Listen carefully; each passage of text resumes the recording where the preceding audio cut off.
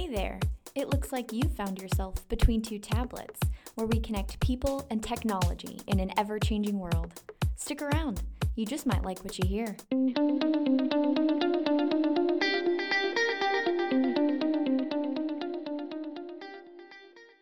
Hello and welcome back to another episode of Between Two Tablets. I'm your host Monica, and today I have with me Ben. Woo! What's up? Hello, good to see you. I'm fantastic. Good. How are you? It's a good old Wednesday It today. is a great Wednesday. Halfway through the week. That's right. We made it. Kicking it. Home stretch now. That's right. So that's the most important part. Once you get to Wednesday and you've survived Monday and Tuesday, you're like, all We're right, coasting. I can smell it. I can taste it. We're so close. Right. Well, the home stretch is actually going to be very, what do you call it? Relative. Relevant today.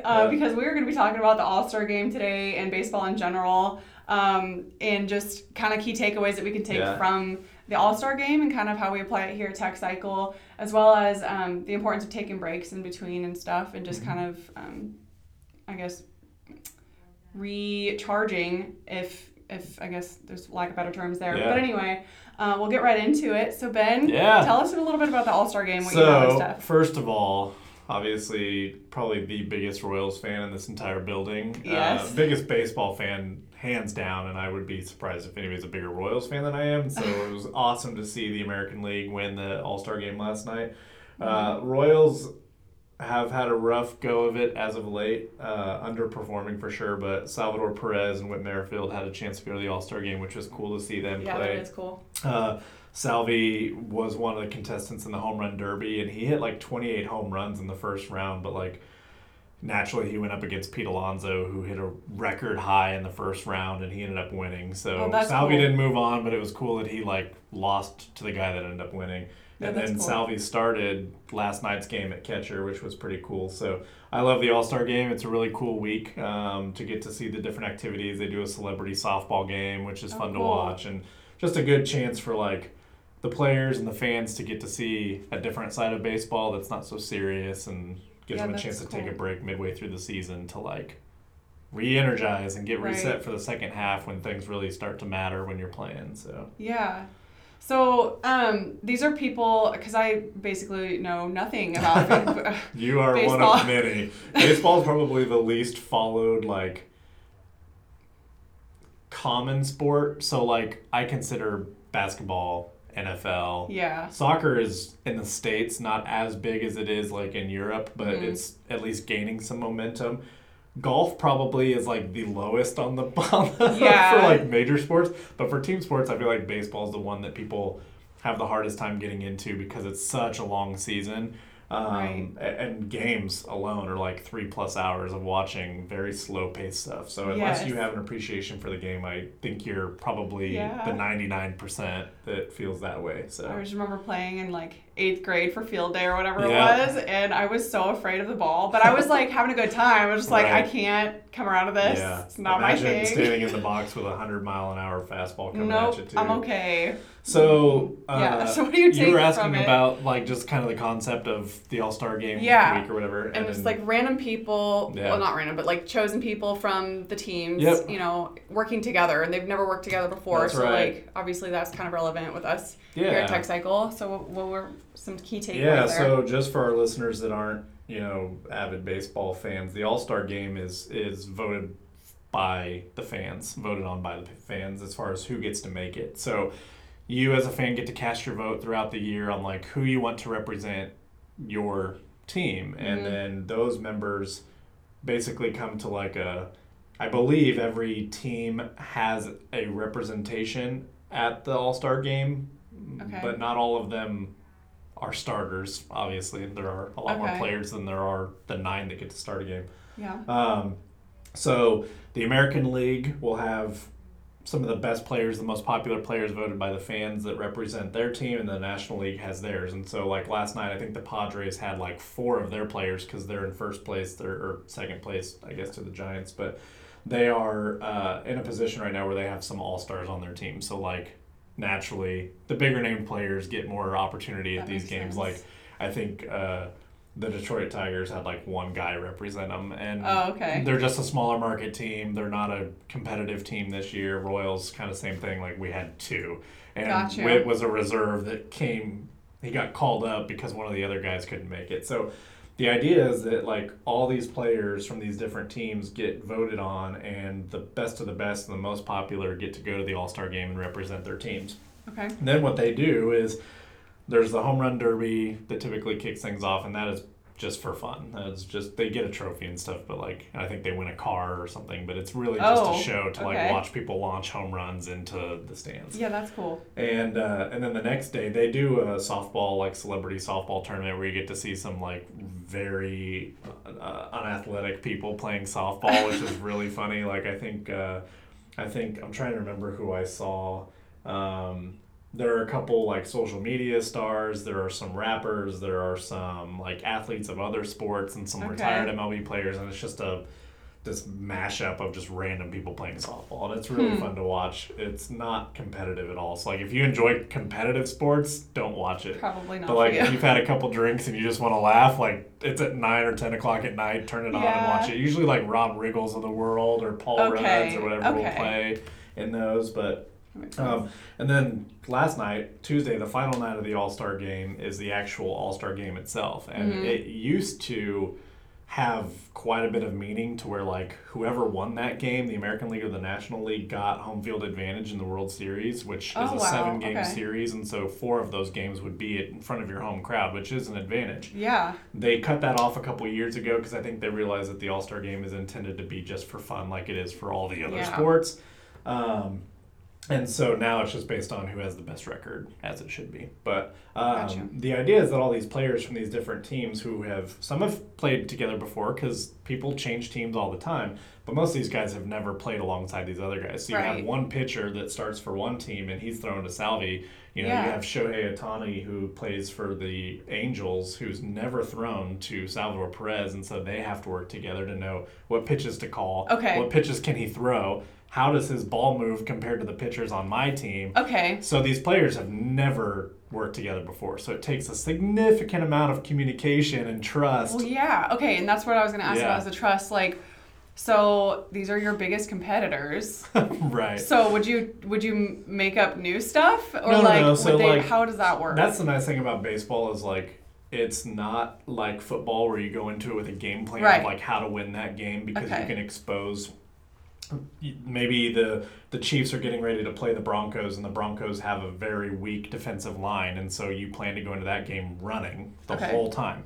Baseball is a per position sport, so like from night to night, it's a different starting pitcher with a different set of skills against batters, and they construct lineups that may hit better against that guy, but there's not a secret sauce like there is for these other sports to where like you want to keep your secrets. I was going to say yourself. that might be a little difficult. Right. You don't want to like let your baseball is a very like outward sport, so like your skills are always out being there. displayed. Yeah. So it's kind of comparable to what we have to deal with here, which is like every time we bring in somebody new here, like they don't know our group, they don't know our processes, they don't know anything, and even the people that have been here, we have so many different open projects that we shift and reallocate people. So right now we have a cart project where we're wiring carts with chargers for school district, and I've had to reallocate some people that are in different positions within the building to go over and work with that team. Well, they maybe don't work alongside each other, so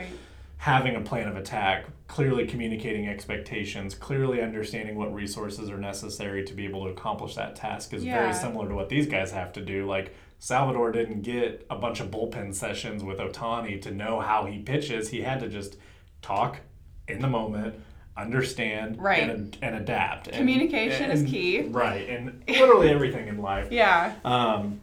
But it is really cool in a professional sports setting to see these guys come together and mesh and understand, have a common understanding of what they're trying to accomplish and work together despite the fact that they may be competing for the pennant or something or their division championships. So it is cool to see that. And then obviously we try to hold that same standard here, which is like, I don't care which team you play for, which department you play on, like at any given time, if we need to reallocate and create some sort of collaborative environment where somebody from the ops team has to work with somebody from the sales team, has to work with somebody from the marketing team, who has to work with the IT guy or the accounting guy. Like, you have to be willing to take the time to communicate with that person to understand how they work best, and also understand exactly what tools you're being given to accomplish your task and make the best of it. So definitely just wanted to use this podcast as an excuse to talk baseball, but it happens, and I feel like some people out there probably appreciate it. That's right. Yeah. And but in all seriousness, like, it's great to see that a professional sports industry that pays these guys hundreds of millions of dollars to compete still have to apply the same practices that we do in a normal day-to-day business of a tech company. Yeah, and it teaches a lot of good lessons in there. The other good lesson in there, I think you mentioned earlier, was re-energizing, recharging, all that stuff, like that little break. Like, what's so important about breaks? Obviously, we all can appreciate them, but so in baseball, for sure, like, I think it gives them a clean slate on their mindset, and they can get healthy, they can take the week off, and they can see their families, and they can go back home, and they can do what they need to do before they come back and start the sprint for postseason. Really kind of the same effect here. Like, we're really big on mental health and people taking time for themselves. We really believe in that work-life balance, and we feel that we do a good job of representing that and supporting that. Like, next week, perfect example, like, you're going on a journey through, the western part of the country, and we want people to take that time for themselves, not only for themselves, but for their families and their friends and everything else. And we do feel that, like, especially when you're a technician and you come in every day and it seems so monotonous, like, you're just putting your head down and you're turning a screwdriver every day. We actively, like, want them to take time off, even if it's just a day here or there, to come back recharged, re-energized, refocused, because we as humans are just conditioned to, like, fall into these routines and become a victim of our circumstances. And so being in a position where, like, we encourage our team to take that time off to reset really prevents those ruts that can happen in a lot of work environments. And so I think the same applies in professional sports. They understand the importance for these athletes to physically get healthy again, because the wear and tear of baseball, especially, they're playing 5 to 6 days out of the week, and traveling from city to city to city to city. And so, I think that them allowing time, not only do they do this for the fans because they want it to be fun and gimmicky and like something for the fans to look forward to, but the obvious value is in giving each team an opportunity to reset, come back refreshed or refocused, and they're hyper-focused on getting back, competing at the highest level, and winning a championship. And the same thing happens here. We've seen people take a couple days off when they need to recharge. They come back with a renewed energy. They're more positive. They're more encouraging. They're more productive. And so, I won't say that we took that application from baseball, but, like, just generally speaking, like, that's just a good, I would recommend that to anybody who runs a company or is in a management position, to encourage your team to take time off or create a flexible work schedule or work from home, or give them that afternoon off when things are a little bit slow. Like, those little mental days are so important. Yeah, they go a long, long way. And everybody has, I think we forget so often, because we get consumed and defined by our jobs, that, like, we forget that people have other things going on in their life. Like, right now I just moved into a new house, and, like, part of the deal was that they would leave the riding lawnmower behind, and, like, I got on it the other day to start, like, mowing my yard, and it died in the first so, like, I have to go home and deal with that. I had a kid that got sick last night. Like, we all have things that are going on in our personal lives that we put aside and make secondary, like, priorities to what we're doing here, that I think investing in our people to give them that time and that flexibility to say, you know what, that can wait. Like, you got some stuff going on. Like, go take care of it. Like, and I think that's why our employee retention has been as high as it is. Is like, people respect us because we respect them, and they're who they are outside of this building. They want to keep coming back. This is like safety zone for them. Yep. So I have some fun facts. You may or may not know about them, but I'm gonna rattle them off first. I'm gonna ask you the first one. Oh, okay. And then the other two, they'll be gimmies. Yep. So, do you know how many Grand Slams have been in All-Star games before? Oh, man. There was a moment last night where Chris Bryant had the bases loaded with 2 outs, and he had a chance to hit a Grand Slam, and I believe it was only 1. person prior, and it was a while ago. Yeah, you're right. You're right. Okay. So it's I told you, I'm probably the biggest baseball fan in this building. Yep, you're right. So there's been only one grand slam in all 86 All-Star games. It was hit by Fred Lynn of the California Angels in the third inning of the 1983 game. Yep. And Chris Bryant had his chance, but I very specifically remember Joe Buck giving that like little tidbit of information because I had the game on last night, and I remember them talking about that. So there you go. I didn't know that prior. Well, that's cool. It was so close. Yeah. Gosh, I can only imagine. I was gonna say, don't ruin my fun quiz here. No, and the cool part, right? Make this false now. Right. The one cool thing about that at bat was like not only would it have been somewhat history in the making, like a very rare feat. Oh yeah. But like that would have put, if I remember correctly, the National League was down 5-2, and that would have put them up by a run. Oh. And it was in like the 7th or 8th inning, and so like oh my gosh. 2 outs, bases are loaded, and I think he struck out or something. Oh my gosh. Because they're neck and neck on like what they've each won, right? Like one is one above the other, if I read that correctly. Yeah, the American League, if I'm remembering correctly, the American League has one more, but it's not like way out of whack. Okay. So. Okay. All right. Okay, we're back on it here. The lifespan of a Major League Baseball is 5 to 7 pitches. During a typical game, approximately 70 balls are used. That's a lot. Yeah, so we took my kids, to a Royals game 2 weeks ago, and literally in between every single inning, they get rid of the ball. So the fielder runs in because all the kids rush down to the dugout to like hold their hands out and get a ball. And not only that, but on every pitch, if a ball is fouled, even if it's just a slight foul tip, that ball gets thrown out. Oh, okay. If the ball hits the dirt, that ball gets thrown out. So, yeah. I would have bet it was more than 70. Yeah. That's probably the average, but I would bet it was there are probably several games where it's 100 or more. Oh my gosh. Yeah. That's crazy. And fun fact about me, leather is one of my favorite smells on a baseball. Like when you get that real authentic MLB baseball in your hand, my kids got one. I'd say they earned it from trying, but this other little girl saw how much they were trying to get one and just kept failing because these bigger kids were pushing them out of the way. She came down and gave one of the balls. And my youngest, I was like, dude, smell this. And my youngest smelled it, and the rest of the game, he's like just huffing the leather baseball because it's just such a... Well, I'm glad he has the appreciation for it. Yeah. I don't know why, but hopefully it doesn't turn into something weird. But it was a really cool experience because that was a big thing for me growing up. Like I played baseball, I love the sport, and so I'm glad they go through that many baseballs because it gives fans a chance at every game to get it. It's very inclusive, I think, in that. It is. Yeah, baseball is one that definitely is more of an environmental, like family-driven sport compared to the others. It's less about going and getting drunk and yelling. It's more about taking your kids for fireworks and to see the mascots and play in the little parks. Patriotic and stuff. Yeah, that's fun. Okay, last one here. The most valuable baseball card. I'm gonna. This one was recently updated in the past year, I think.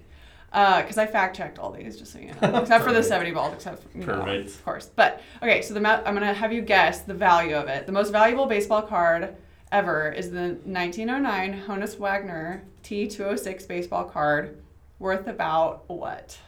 This was just sold, I think, March of last year or something. 1.2 million. Not that high?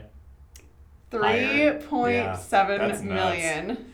That's nuts. And it's like a plain card. It's got just a yellow background, and I don't know if you've seen it, but it's just like a yellow background and a plain picture. I will say, for loving baseball as much as I do, collecting cards has just never been my thing. It's a lot of work and like just not for me. Yeah, and I have kids that would somehow find their way into it and bend them all, and like I just. Oh my gosh! Well, and speaking of that, it is bent. It's in like the special casing, of course. But it's only in good condition. Yeah. I think it's like a grade 2. So now I did my work on this. It's like a grade 2, but I guess I don't remember what the highest one is, but the most expensive one is like a grade 9 or something. If it puts it in perspective of how it probably valuable is just piece with of like paper because the thing with baseball cards, and the thing about baseball cards is like how many did they release? It's like a painting. Yeah. It's like if you have a Picasso, like you may only have one of like 10 that he did. This is the same thing. Like right. not all baseball cards. It doesn't really matter who the player is. It's how rare. Like if you have one of 10 and there are millions of people out there that want it, you have something worth some money.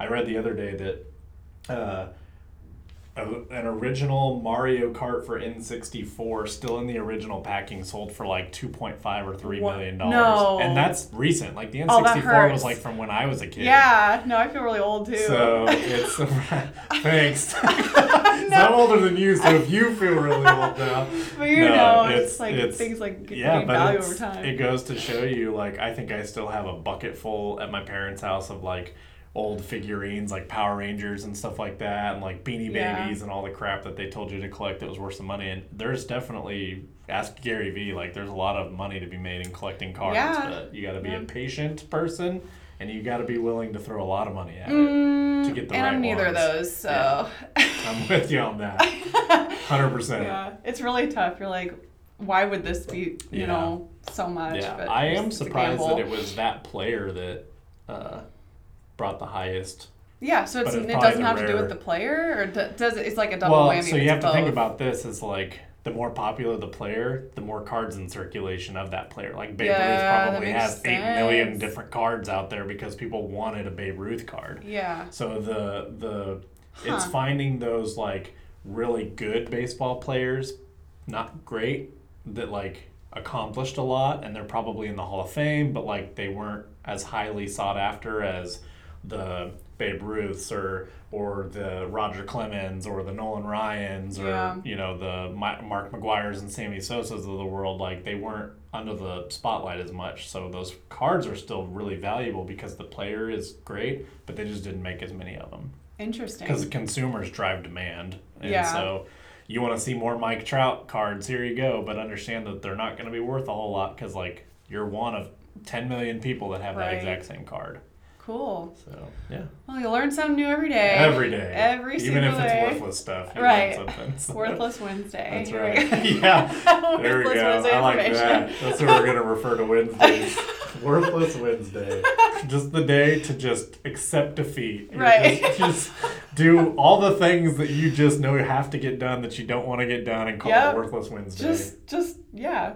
Or use Worthless Wednesday as like your Sunday, like it's just your day of rest. Like Worthless Wednesday, I'm going to be worthless today. That can go one of two ways. And then the week after. Right. So, you know. Yeah. Worthless Wednesdays. Well, thanks for joining me today. This was a fun topic. Happy to do it. And yeah, there's always something good to take from everyday topics that we see and just can apply here at work and in life. Yep. Thank you guys for joining, and we will catch you next week on another episode of Between Two Tablets. Bye.